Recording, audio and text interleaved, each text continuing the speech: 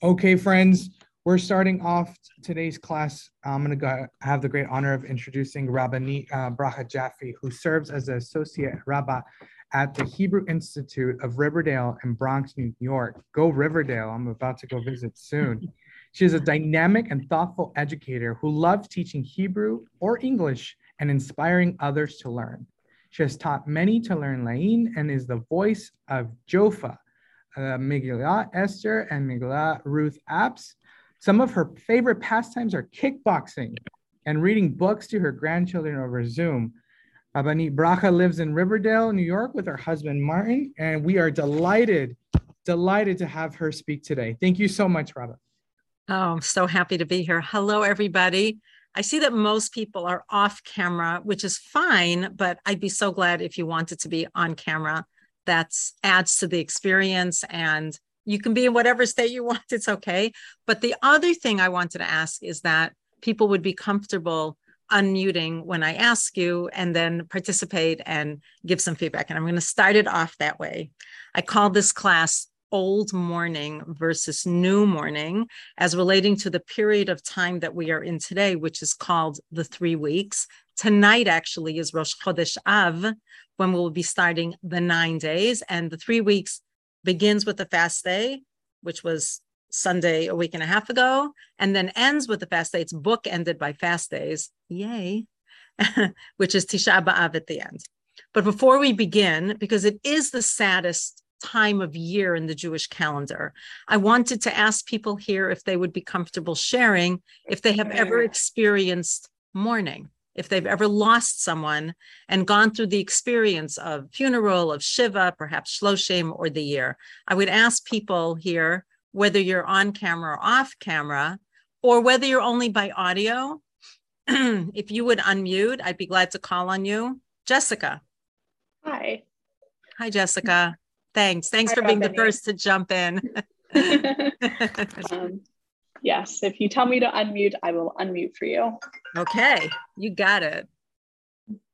So explain. So tell me if you've experienced some kind of mourning. So I perhaps am not the best person to be the first volunteer because I'm very fortunate that I have not really experienced true mourning.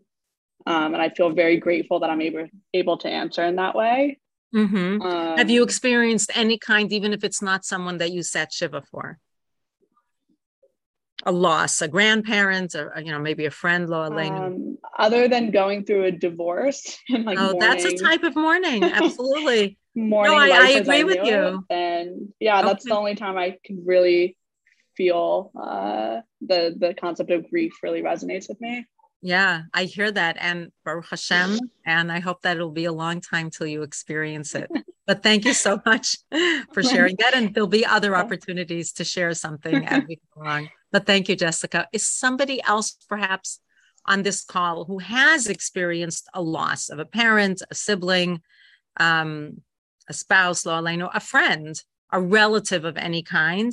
If you would unmute and share just a little bit, it will be a great way to start off this session. Sarah, I see that you put on your video. Are you comfortable sharing some? Are you comfortable unmuting? I know it's complicated with the video and the audio. Sarah, thank you. I appreciate that you're in person on the video. Can you share something about that? Yes, I lost both of my parents some years ago.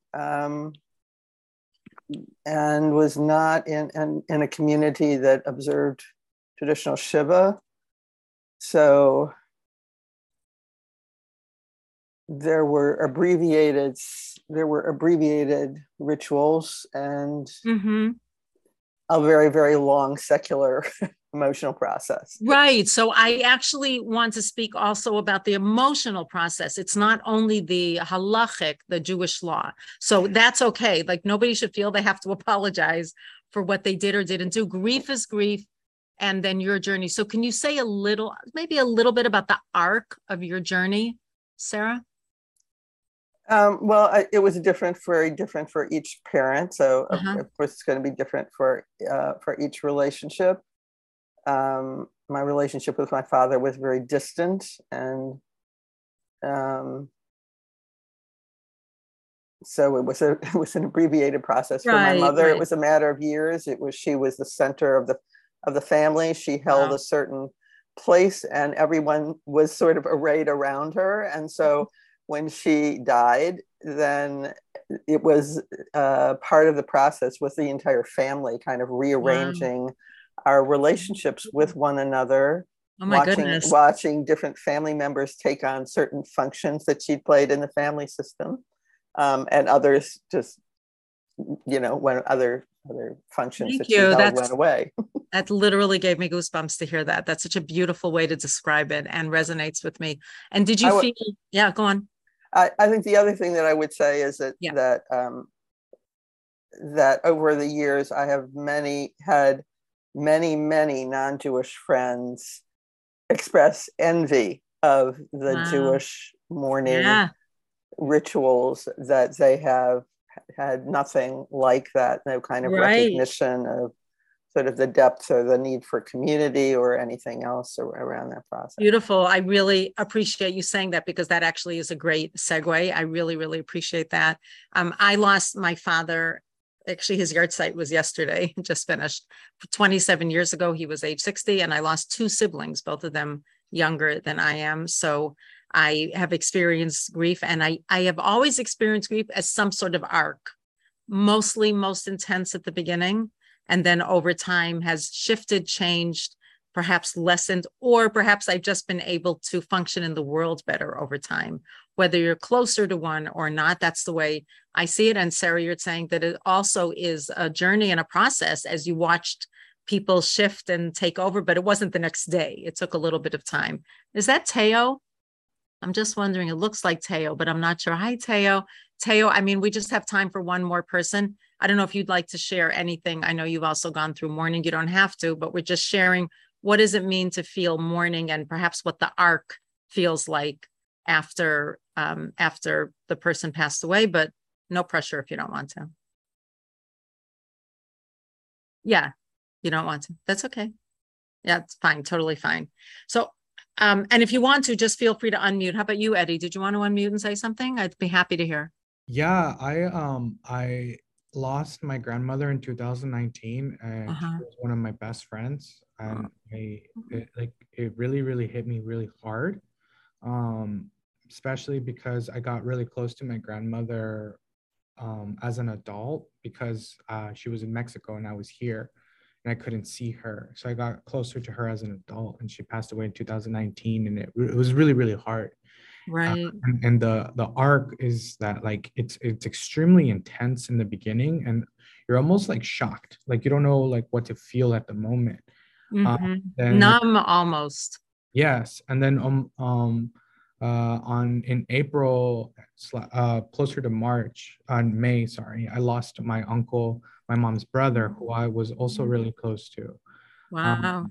And you're like a young person to have losses. Yeah. Sounds like it was really, meaningful and hard. Yeah. And that one was really hard too. Yeah. In different ways, right? Different relationships, right? So I don't know if everybody would agree, but it feels to me in general, again, some people have crashes, a few years later, but in general, the grief feels, as you pointed out, so overwhelming at the beginning. You almost don't even know how to put a name on it or feel. I still remember when my father died, which was very sudden. He stepped off an airplane and died in the airport of deep vein thrombosis. So it was no warning. But I remember standing in the airport. He had just come off a plane from Israel, and I was living in Israel. And my mother came back with his body for the funeral.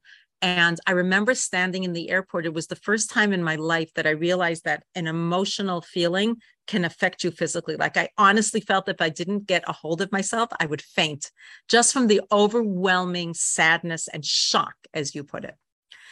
All right. So I want to thank those courageous people who stepped in and said something. And I think even just with this small group, we've already seen that some things are similar. Jessica, I'm so appreciating that you started us off, and really grateful that you haven't tasted of that kind of grief yet.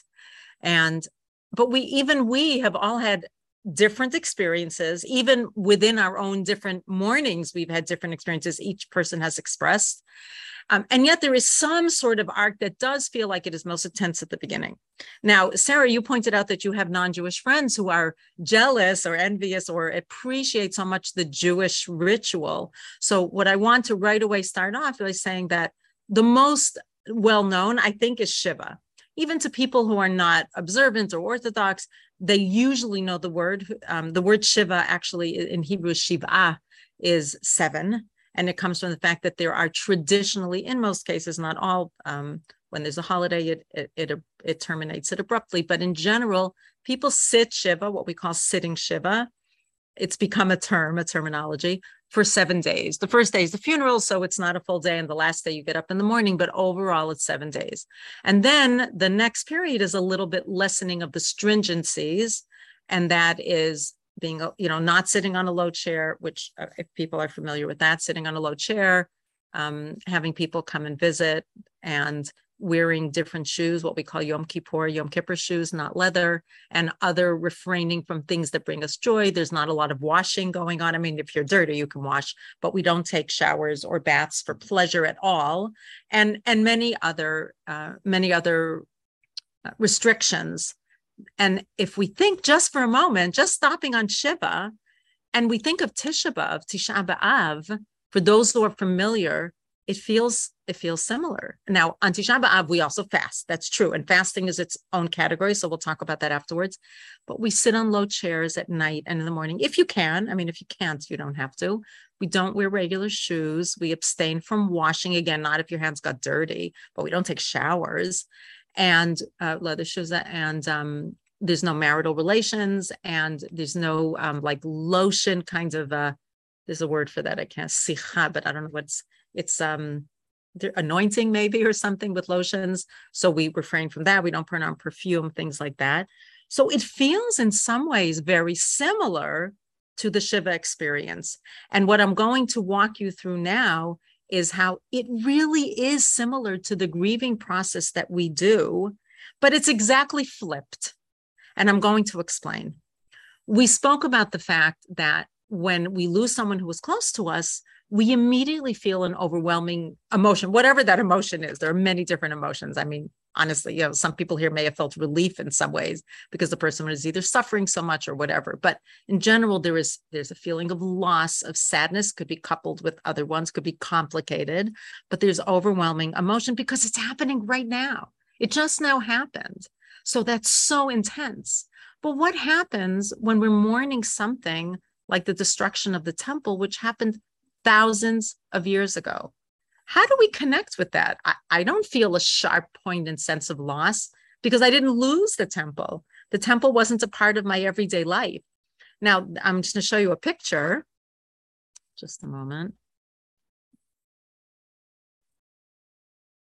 Of people who actually were around at the time the temple, they are sitting on the ground mourning. They are it's not a photograph, it's a painting or a lithograph or something, but they are so sad that they sat Shiva when the temple was destroyed because it was fresh and new. And they thought Judaism was gone. They lost such a strong part, a central part of their lives. They couldn't imagine what their lives would be like without this centrality of Judaism at the temple. Now, we know that the rabbis in their wisdom, the sages, actually reinvented Judaism in some ways. And after the exile, after the first and the second temple, more after the second temple, they rekindled Judaism by shifting the focus from Jerusalem and the temple to having synagogues and to having Batei Midrash, places of learning. We're not going to talk about that, but that still is true, and that has its own beauty associated with it. But we're talking now is that our sages felt so strongly that we have to mourn the destruction of the temple, and not just the destruction of the building, but the destruction of our closeness to God. The relationship with God felt much, much, much closer. In fact, the word korban, which is offering, or what we call sacrifice, but really is an offering to God, which they did in the temple. And I don't want to debate whether we'll do that and if that'll happen in the future or if it'll all be vegetarian. But the word korban comes from the word karov, to be close. So when we had the temple, we felt that we had a much more direct line to God. There were priests, Kohanim, Kohen Gadol, the high priest, who actually on Yom Kippur was able to go into the holiest of holies. And he had this, the Choshen, the breastplate, which was a magical sort of way of communing with God and getting answers from God. So what we're mourning is this feeling of a direct connection to God. But our sages were very smart in another way. And they said, when you have a loss right now, you don't have to do anything extra to feel the grief. It's there. It's so palpable that we actually offer Shiva as a way to cocoon the people and to kind of wrap them in a little bit of social kind of cotton by allowing them to take a step back from regular life, to just be in their homes. They don't even have to speak. In fact, one of the laws of coming to a Shiva house, one of the customs, rules, whatever you want to call it, is that you don't speak until the mourner speaks. Some mourners are not even able to speak in their grief or because they don't know what to say or whatever it is. You take your cue from the mourner. So Shiva is actually coming to hold and to cocoon the mourner until the mourner has had a chance to a teeny weeny bit acclimate himself or herself or themselves to what it means to miss this person, to have this loss or more than one, could be multiple losses in their life. And then it moves on to the next stage after they've been able to kind of take a breath and feel the warmth and comfort of community. Then it moves on to the next stage, which is called shloshim. This is for everybody, for mourner, for anybody, 30 days, which lessens the restrictions, and one can go back to work, but there are other restrictions involved. And then I'm talking about joyful restrictions. And then it continues for parents on to a full year, meaning another 11 months. And that's called, that year is only for parents, but you can see that the halacha really beautifully mirrors where the person is in his or her stage in life. I know that when my sister was very, very, very close to when she passed away, I would just find myself breaking into sobs as I was walking outside. And then over time, that didn't happen as often. And I was able to my body, myself, somebody said it's like losing a limb, but learning to live with it. So when they wanted to bring us, the Jewish people, to the same state of feeling mourning, they said, well, it can't happen from one second to the next. And the Gemara, I'm going to read you a piece from the Gemara. The Gemara in Yevamot is having a discussion about whether a woman can remarry or marry during her mourning period, mourning when she lost someone, as opposed to during the 9 days. And I'm not going to go into the halacha discussion, but look at what they say. Amar Rav Ashi said, Shani avelut chadasha me avelut yishana. There's a different halacha regarding whether one can marry for new mourning when you have a relative who just passed away, and old mourning, such as the mourning over historic events, such as the destruction of the temple. And for whatever reason, there's more leniency in one as opposed to the other. And I don't want to go into that, but they coined the phrase old mourning versus new mourning. So that's where I want to take you through and show you how beautifully I set up a flow chart. I came from software before I became a rabbi. So I set up a kind of flow chart to show you how it's actually beautifully flipped. And Rav Soloveitchik, if people here have heard of him, who was a tremendous gadol and sage rabbi of the previous century, and was my father was a student of his. I lived in Boston. He was in Boston. So I was able to hear his voice, attend his shiurim.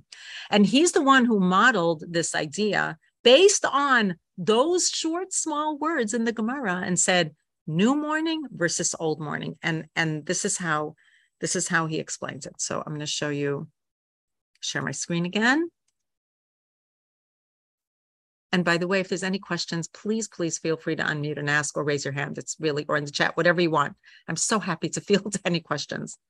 The worst thing is if I'm saying something, people are like, huh? So please feel free to ask. So here we go. New mourning. We just discussed it. The next stage, right after the burial, is Shiva, which is the most stringent of the restrictions.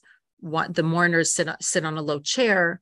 They don't wear comfortable, supposedly, or they don't wear regular shoes. They don't actually leave the house unless they have to go to shul if they don't have a minyan in their home, minyan meaning a prayer quorum, or if one of the reasons you're allowed to leave is to go pay a Shiva call to another mourner, actually, you're allowed to go to another Shiva house, or to put up the tombstone, which in Israel is very often put up right after Shiva. So I believe my brother, when my father passed away and he was buried in Israel, I believe my brother actually ended up going to the place where they create tombstones.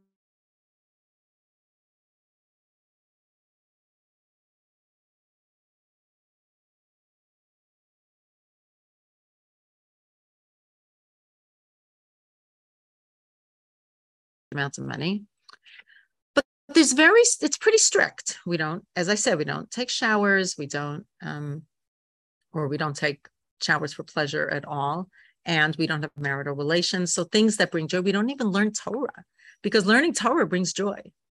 The next stage would be Shloshim, 30 days. That's another 3 weeks after the Shiva has concluded, where the restrictions have lessened, and we will go into what they are. And then there's a year of mourning. Now let's see what our sages did. They said, wait a minute, we have a model of mourning, but that model is for new mourning, where the grief is so strong at the beginning. And what happens is that we have these restrictions, then we lessen and we lessen, but we need exactly the opposite. We need to roll back time a few weeks before Tisha B'Av. Remember Tisha B'Av, the 9th of Av, we commemorate as the day that both of the temples were destroyed. It's possible they were destroyed one day apart from each other, but that's not the issue. Just one second. The issue is that we commemorate on the same day, Tisha B'Av, the 9th day of the month of Av. As I said, tonight is Rosh Chodesh. It'll be the first day of Av.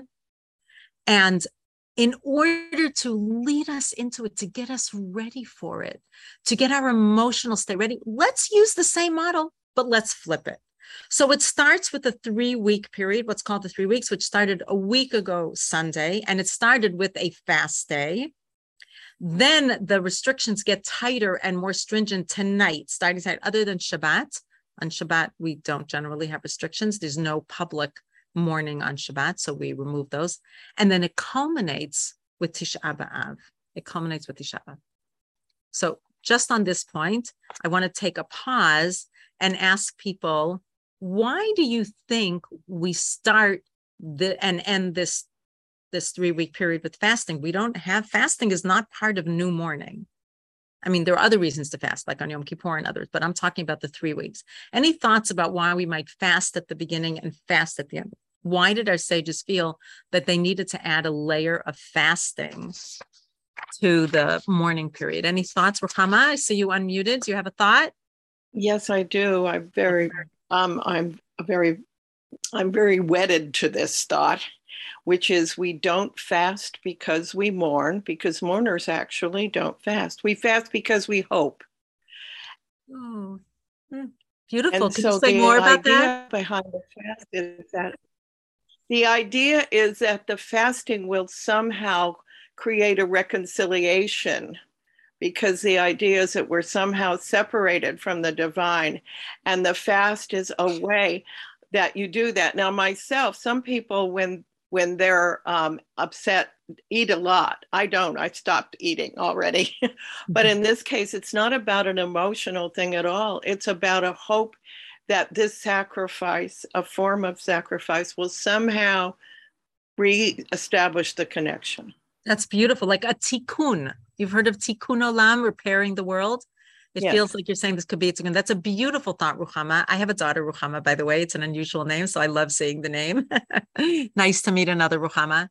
So that's a really nice thought. Any other thoughts of people why we might fast? And by the way, just something that's just parenthetically, I've spoken to people who are not allowed to fast because they're diabetic or kidney stones. There are different reasons, or heart, whatever it is. There are many reasons why people might not be allowed to fast. Or even a woman who is pregnant or nursing. Very often this year, for example, because we actually commemorate these fast days one day late because they fall on Shabbat, and the only day we fast on Shabbat would be Yom Kippur. So this year, pregnant and nursing women really do not have to fast. So I always recommend that they find some other way to connect to the day of it being sad, something. But Nicholas, I see that you unmuted. You want to add something? I love what Ruchama just said. Going along those lines, I mean, the way I understand fasting within Judaism is that we do it as a means of mourning, of course, what this is about. But we know that when Mashiach comes, it'll transform into something joyous. So is it mourning not just for, connected to what she's not just for the temple, but for that we don't have Mashiach, we don't have those times yet. Not yet. I like that added word yet. Thank you, Nicholas. I want to add two thoughts. One by Dr. Ilana Stein-Hain. Anything she says is usually gorgeous. I always recommend listening to her if you have the opportunity. She says the purpose of a fast is both to pray for salvation, but also to get rid of distraction and privilege, which felt really connected for me to Uri Letzedek, and think about what we can do better in the world. Because, when we're fasting, you feel different. I mean, some people fast better than others, but most people feel something a little yuckier, but they're thirsty or hungry, or just maybe have a headache, or just more tired, more draggy, looking forward to eating, missing food. I mean, food is really a basic part of our existence. And what we can do better in the world, and I feel like it's a equalizer. It makes me think of the people who are not privileged and don't have enough food, and they probably suffer from hunger every single day. Maybe they have one meal a day, but I know that there are people. So to me, it's an amazing equalizer. Like when our stomachs are full, when we're feeling good, we're happy, we're upbeat. We don't necessarily think of others in the world who are suffering. We might, but starting with fasting brings us down a peg, takes us down a notch, takes us down a level, and it also connects. When you walk to shul on Yom Kippur or Tisha B'Av, and I try to fast all 6 fast days, but I know not everybody can or does. But when you see other people who are also in that kind of, that fasting look, it creates a connection. It's something that we're doing so that all day long, we will remember that there's something greater going on in the background, that we're commemorating something. It takes us a little bit out of our everyday life, which is why when I discuss with people who can't fast, so one person said, I don't listen to music that day. That was something we came up with. Somebody else said, I actually don't even exercise that day because exercising to me is a joyous, I'm not talking about somebody who needs to for physical therapy. We're not talking about that. Don't swim that day. Somebody else said, I don't remember, but each person found when we were discussing a group, and I want to offer that to anybody who I know is either on the group now or will be listening to this later on. Think for yourself, if for some reason fasting doesn't work for you, or if you can't, or you're not allowed to fast, find some other way to connect, to think about what Ruchama said about hope, or what Nicholas said about not yet, we don't have the salvation. And one more thought, this is from David Lambert, a Hebrew Bible professor. Fasting in the Bible, this is so interesting, is like a hunger strike. It's a way of a human being saying to God, please change this, or I refuse to eat. It's a way of getting at injustice in the world. And I want you to hold that thought because at the end, I want to bring it back in. So we've thought about why we start with fasting and end with fasting. I think you could imagine that we're all going to be, even if it's not only about mourning, Ruchama, and I think all of these ideas can coexist. I don't think there's only one reason for fasting. Certainly on Tisha B'Av, we connect over fasting. It adds to the feeling of down, a feeling down of taking away from our joy in eating and drinking during that day. And please, everybody, make sure you eat, especially drink before and stay in air conditioning as much as you possibly can. That's much more important than anything else. Today, there are Zoom options, so you don't absolutely have to go out if you don't want to. So, okay.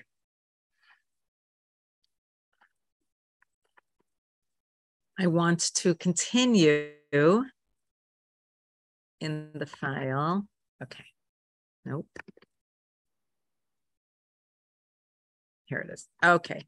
Let's go now to the next slide that I prepared, or let's compare how our sages did this, flipping the model of new mourning and old mourning. So remember, it's the opposite. So here I set it up where, going back to this, the Shiva connects to Tisha B'Av, the Shloshim is like the 9 days, the 3 weeks is like the year of mourning.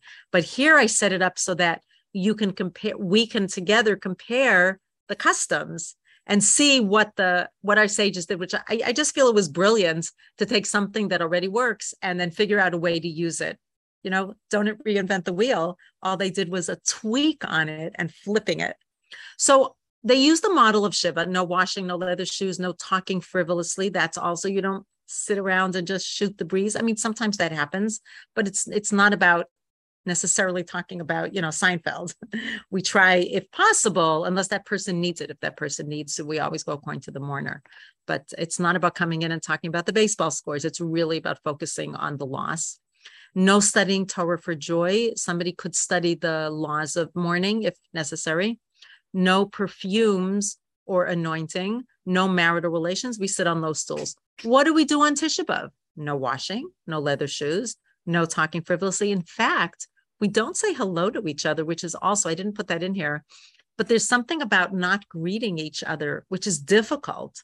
I remember I called someone, they said, I would answer, Rabbanit Bracha here, which feels so off-putting, actually, as opposed to saying, hi, how are you? That's a hard thing to not to do on Tisha B'Av. But it's also, during Shiva, we usually don't say hello and goodbye.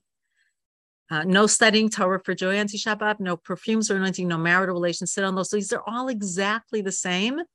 And then we add no eating or drinking. Remember, this is the culmination. Here, it's the first step. Here, it's the last step. We've worked our way up from the bottom up here until we feel that feeling of grief. Okay, the Shloshim compares to the 9 days. So no haircuts. There's no haircuts here either, which I didn't put in here, but you're in your home and you don't get your haircut. No haircuts unless a friend has mentioned the need. If you look unkempt, like it could happen that you were supposed to get your haircut. That actually happened to me right before I sat Shiva for somebody. And it took, my hair felt so grown out by the time I finished after Shloshim, but there was really nothing I could do. It really was unkempt. No concerts or pleasure trips. Right now you're leaving the home, and showering only is needed. Not everybody follows that, but you can take showers. But again, we're not about pleasure bathing. Now, in the 9 days, it's interesting. The whole theme of food has continued. If here we don't eat or drink, in the 9 days, no meat or wine, meat meaning chicken. Now, this is not relevant for vegetarians or vegans or pescatarians, but for the more majority of people, meat and wine, of course, everybody might or might not. So we don't have meat or chicken or wine or grape juice except for Shabbat during the 9 days, which is a level of reducing the joy. Just by saying that's the custom, that's a statement, and being careful. Like I already know I bought extra tofu for next week, and other things that I know I'd want to eat next week. No swimming, no washing of clothing, no freshly laundered clothing, no listening to music. Showers only as needed. Now I want to say music during the year of a person who's in mourning, it differs from person to person, but there are a lot of customs about not listening to music. Not for sure, not live music, but even recorded music. Some people don't listen to recorded music the whole year. Some people just until the 30 days are up, and during Shiva for sure not. And then the year of mourning, again, you're seeing how this is lessening as time goes on. We don't attend weddings unless like it's a wedding of a child or your own wedding. Refrain from social gatherings as a rule, like you go to a brit, but you don't stay for the meal. And you refrain from concerts because that's live music. During the 3 weeks, this is how we started off. There's no getting married in general. Sephardims, people from Sephardic backgrounds, some of them do not hold from the 3 weeks. This is an Ashkenazic list.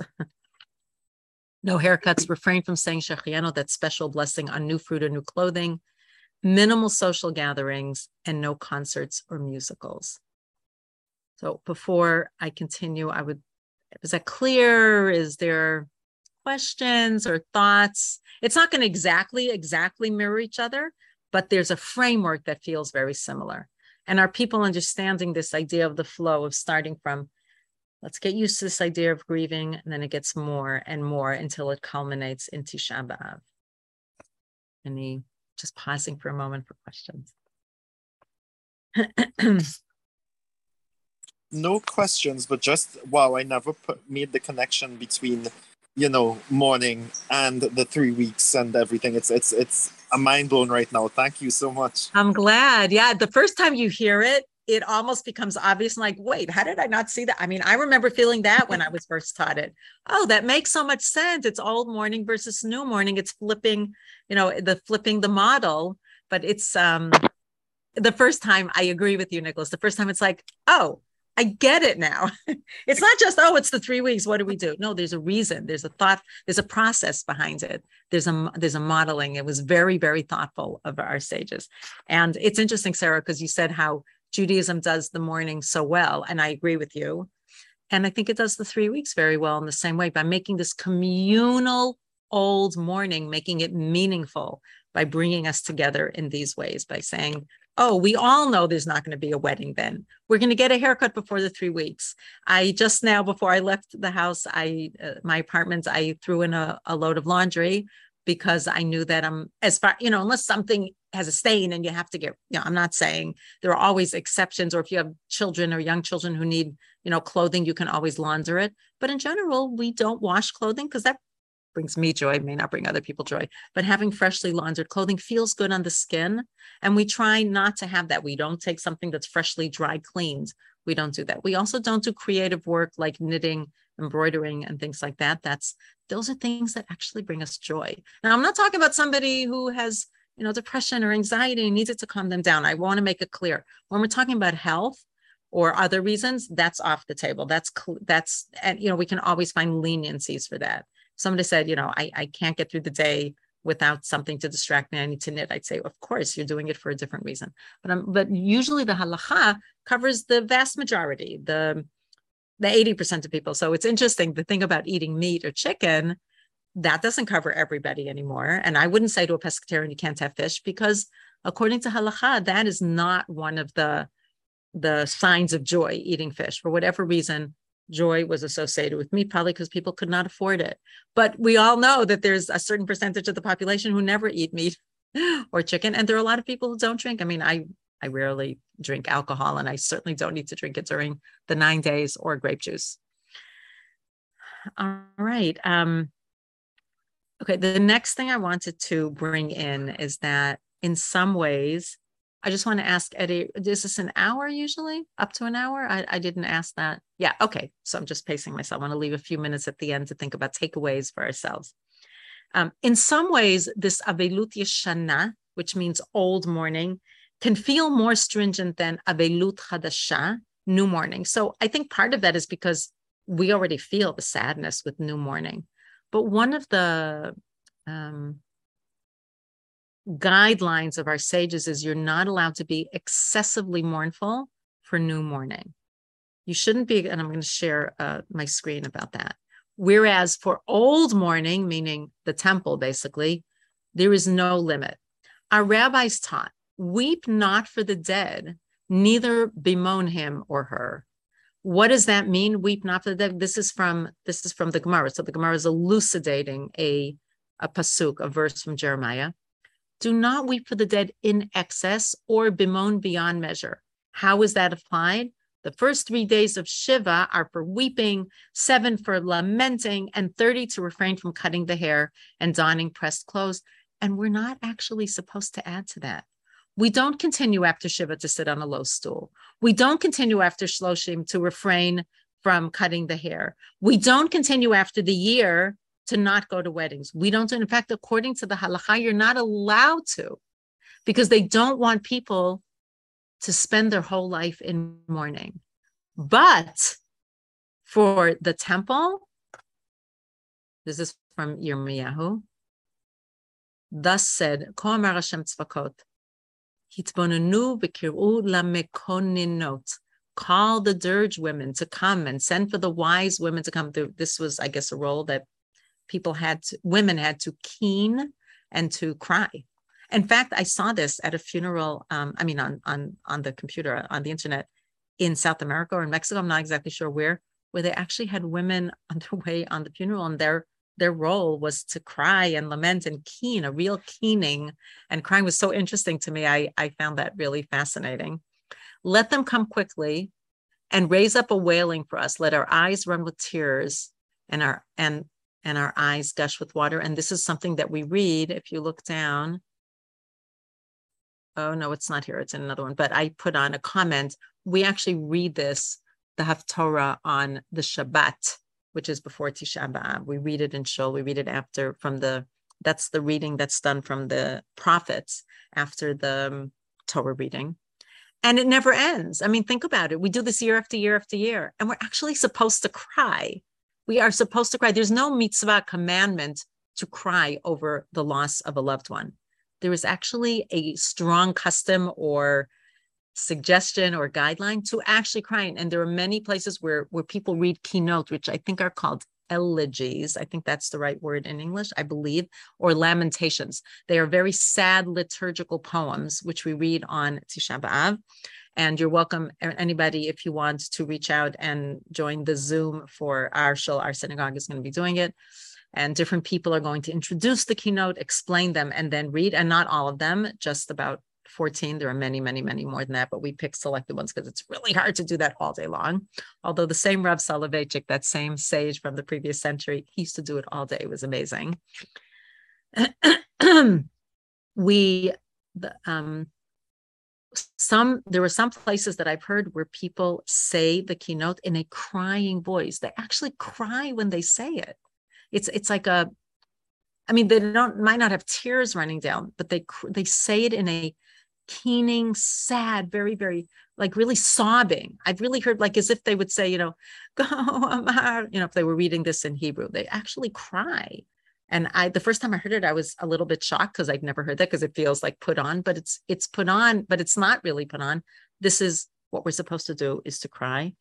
And the reason is, as the Rav explains, that new morning is part of life. It's a natural, sadly. I mean, the most natural is that we lose our parents. Obviously, we never want to lose a child, and losing a sibling is somewhat natural. And as people get older, this is a part of life. There is nobody who lives forever. But the old morning, we always need to refresh and rekindle our sadness, because that was not natural. That should not have happened. And it happened because the Jews really did not behave well with each other, did not respect each other, did not show enough love and dignity and caring for each other. And each temple, for a different reason, was destroyed. There were other things that were, Jeremiah, he castigates the Jews for taking slaves and not letting them go, for example. And they finally did it after years after they were supposed to. And that same day they brought them back. That same day they forced the slaves to come back. I mean, it was really, it just was awful. And there was something called sinat chinam, baseless hatred, which sadly we see today as well, that people, and I'm talking specifically Jews against other Jews, although of course it's true about other nations as well, and about how Jews might be to other nations, but specifically that's why the temples were destroyed. And that is not natural. That should not have happened. We should be doing a tikkun for that, which is what I'd like to lead to towards the end. I want to read, wait one second. I wanted to tell you about two customs from my own home growing up.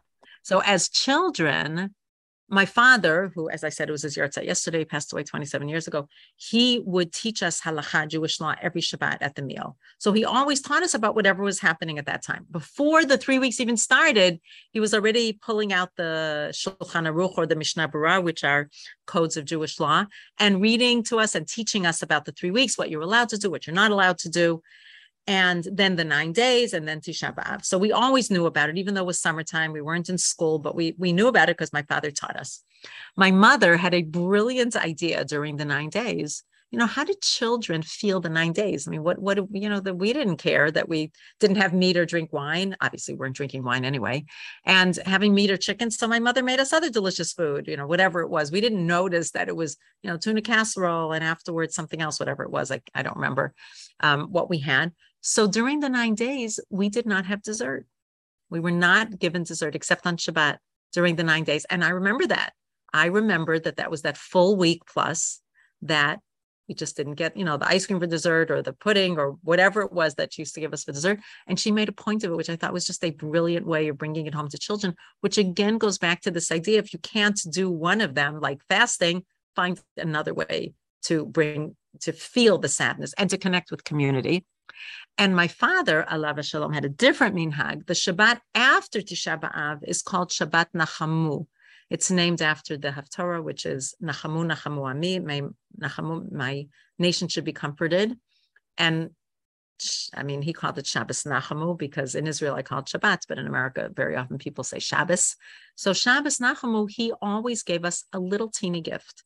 Each child received a little gift that my father, who was a very busy man and traveled a lot for work, made a point of buying. One year it was t-shirts for everybody. One year I got an umbrella that was cool. It was a see-through umbrella, which was a new thing, a bubble umbrella. Every year was something else. And we waited all the time for Shabbos Nachamu presents. So you can imagine that during the 3 weeks, we knew that the mourning period was over because we got Shabbos Nachamu presents. And those were 2 ways of bringing it home to children and finding a way to really have us understand the mourning and the end of mourning. Any questions or thoughts before I continue?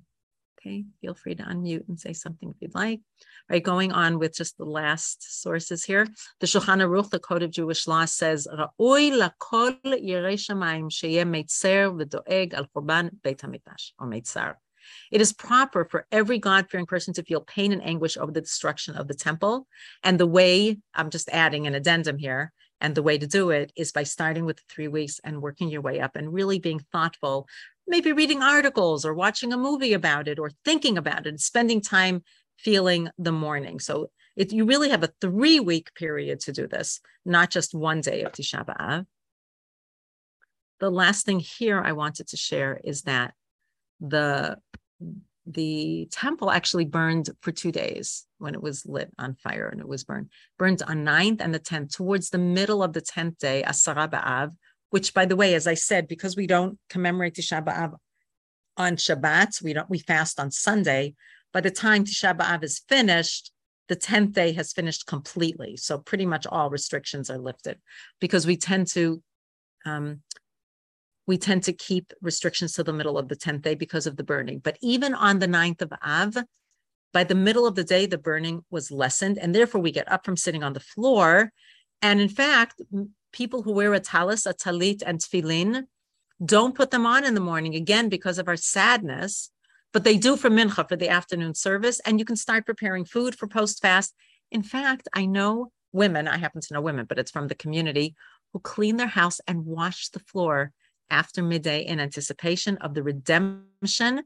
And that speaks directly to what 2 people here spoke about, the hope, the yearning, the longing, and the hope that what we're doing with our fasting and mourning will actually bring about redemption from God. These customs also signify our hope that God has vented God's anger on the temple, not on us, the Jewish people. We will be able to see the final redemption soon. And this is a picture of the model of the 3rd temple in Israel. I think it was in the Holy Land. I don't know where it is today.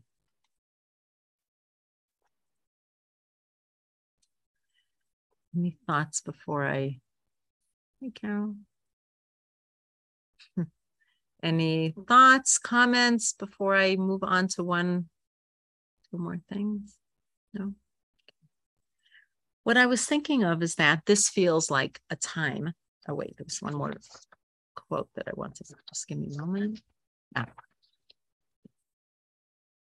Okay, so this is a final thought about the loss of the temple. But Rav Stephen Exler, who's the senior rabbi in my synagogue at the Hebrew Institute, he wrote this a while ago. The goal of Jewish life is celebrating and emphasizing life, but mourning and death are part of it as well. And 3 weeks out of the year are geared towards experiencing collective national loss and entering that emotional religious space. Even if it doesn't rattle or shake you to realize that there were centuries upon centuries of Jewish communities for whom this one place represented the presence of God in their lives, remember that this was a place where mourners came, where bridegrooms came. It was the central hub of communal Jewish life. And the sense of that locus becoming vulnerable is an awareness that even the things we hold most sacred can be violated in this world. Even the most sacred things in society can be ruptured, their physical presence gone. And that brings me to this thought that I put into the blurb. That is the idea that we have so many other losses and mourning that we could think about. things that have to do with loss of autonomy. For example, the whole repeal of the Roe versus Wade and the fact that there are many states where women now do not have the autonomy or will not have, I don't know exactly where it stands today, to decide if they need or want an abortion, whether it is for mental health or for physical health or for whatever reason that needs to be. That's a mourning that we go through. There's a mourning about loss of safety and security. People, if we don't feel safe and secure in our shuls, in our synagogues, or in our communities, or in our schools where there's been so many acts of violence, loss of freedom for many people in this world. I'm thinking about Ukraine. I just read something that just totally broke my heart. People who left Ukraine because they left because of the bombing, but they couldn't make it. They didn't have the money. They didn't have a job in another country. So they ended up coming back home, and some of them were then killed because of the bombing and shelling. And that is a huge, huge loss, what's going on in Ukraine. Huge. I mean, it's hard to even name it and to encompass it, because it's just really so awful what's going on there. So what I wanted to suggest to this group is that each of us think of something that we care about. There's so many things that we care about. We can offer money. We can offer time. We can offer volunteering. We could write a letter to somebody. We could join AIPAC if Israel is our thing. There were so many different ways that we could help with the Tikkun Olam. And I wanted to offer this idea that now during the 9 days that each of us can find one thing, whatever that one thing is. It could be listening to podcasts about something. It could be enlightening ourselves about what is going on. It could be, I think it's endless, especially with social media. There are so many different ways. But I think each one of us could find one thing that we really, really care about. One thing, really one thing. And then find a way to make a movement forward that will make us feel, not that makes us feel better in the sense that, oh, we're absolved, but makes us feel better in the sense that we're doing something to improve this world. We're doing something to make something better, to do a tikkun. None of us can fix the whole world. None of us can repair the whole world, but all of us can do at least one thing, just one thing. If anybody would like to comment on that idea of the losses or mourning, or one thing you'd like to do, you're welcome to. Think about it for a moment. I want to have a moment, give people a few seconds. You can put in the chat, or if you'd like to share. And I will conclude with singing at least part of the final kina that we sing on Tisha B'Av. Yes, Sarah. All right, so I have a question, which is, Sure. In terms of this model that you've laid out, and bringing it round to what's going on in the world now, is the immediacy. It's the paradox of in dealing with these griefs of the immediacy. These are all new and ongoing and in sight within our lifetimes, and yet the cocooning is not. We need to be out there and engaged, even if it's doing that one thing that we can do. So I'd just be interested in any comment that you could offer into that. So I'm not sure. Mix. Can you just say again? You're saying, well, taking a time in the model, you're saying, in the immediacy of new grief was something where we were cocooned and we entered a period of time. Now the immediacy requires us to be out in the world and engaged. So thank you. And you'll let me know if I'm answering what you brought. That's very thoughtful. I think what I'm offering is something in between the old and the new. The old mourning, there are 3 weeks set aside. It's impossible to always spend 365 days a year mourning. I mean, if one does, then one doesn't really live life very often. So it's really hard to take all these causes and to think about them all the time. But if we're already taking a time of old mourning, and what we're mourning to me is the way we acted, the Jews acted, which brought to the destruction. So to me, this feels like a time, let's set aside a little bit of time. Not everybody can work on social justice and social action every minute of the day. We're busy, we're working, we have families, we have so many things that are going on in our lives. I'm suggesting that these things that are happening now, but they're not necessarily immediate. I mean, Roe versus Wade is a little bit not immediate anymore. It happens already. Like the first shock was awful for me. Maybe not for everybody here. Or Ukraine, at the beginning, it was just overwhelming, and we had rallies or get-togethers every week. Now we do it every month because we can't sustain that. So I think it's a little bit in the middle between new and old, but this is my personal suggestion, that we use this time when we're already being thoughtful, when we're already thinking about how there was an opposite of Tikkun Olam, that this might be a time to think of what we can do to bring Tikkun Olam. It's not anywhere in the literature. It was just my thought that it felt like a good time to do it. We're already taking a little bit of a step back from the joys of the world, or more of a step back. This might be a good time to think of what we can do to bring some tikkun. I hope that answers your question, Sarah. Thank you. I was very thoughtful. I hadn't even thought about it till you framed it that way. Wait, it's not old, it's not new. What are you talking about? But I think it actually could bridge a little bit. Thank you. So thank you. Anybody else want to share? Hi, Nicholas. Yeah. As you're talking, when you got to that point about the baseless hatred, which is something that always stood out to me and resonated with me because of the current situation, specifically within Jewry that we're living in, with baseless hatred between us. As you were talking, you connected me to something. It was a quote from Rabbi Soloveitchik. I'm putting it into my words because I can't remember verbatim what it is, but basically he said that, the events in of the Tanakh are not just historical events. It's happening in every moment of the day. And us, reflecting on the destruction of the temple and the cause of it, baseless hatred, it really is a moment, these 3 weeks, to step back and look at, as you said, as you pull Tikkun Olam into it, really to reflect on what we're doing individually to add to baseless hatred, and what we doing to detract from, or what we are doing, right. What the world is doing, what we can do to repair it. Yeah. And even what I'm doing, like unconsciously to that's another good hatred. 100% to be more aware. Oh, thank you. I appreciate it. Sorry. So I'm rolling back what I said. So actually you're saying the flip side is also to be more thoughtful about our own actions, and we're oh, very nice. That's a nice. I appreciate so that's my takeaway from everything. Thank you so much, Rabbanit Bracha. Thank you. And I want to conclude. Do we have one more minute, or do you stop a hard stop at 12:30? Eddie, I don't want to take more time. You can take one more minute. Yeah. Okay.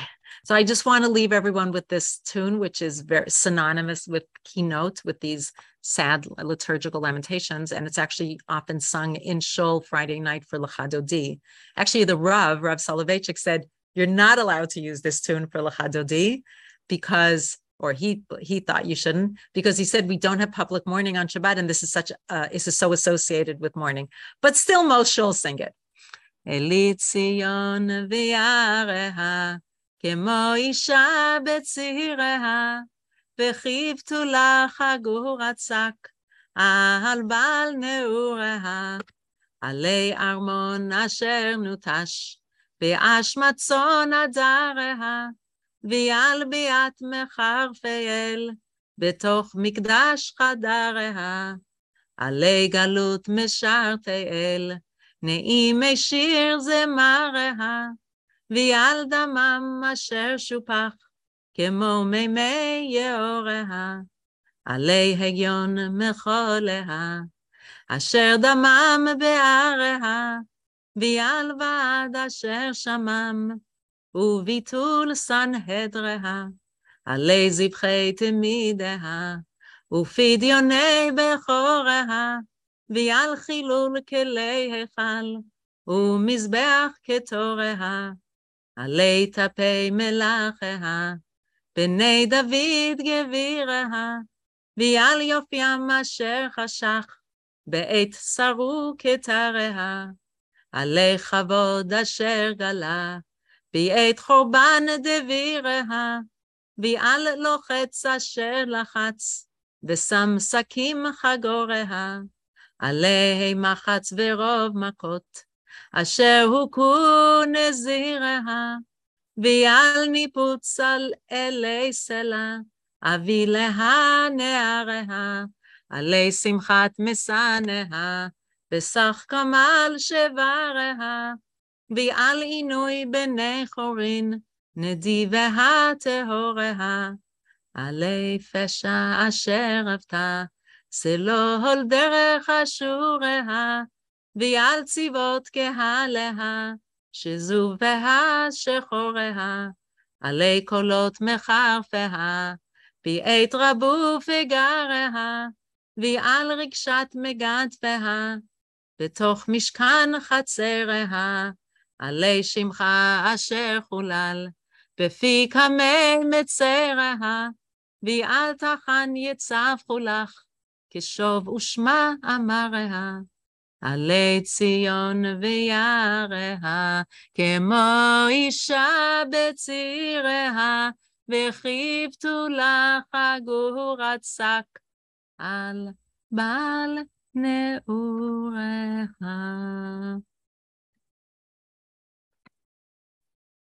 Sending love. Thank you so much for coming on and sharing and listening and making this a thoughtful space. Thank you, Eddie and Jessica and Reb Shmuley for putting this together. It was an honor.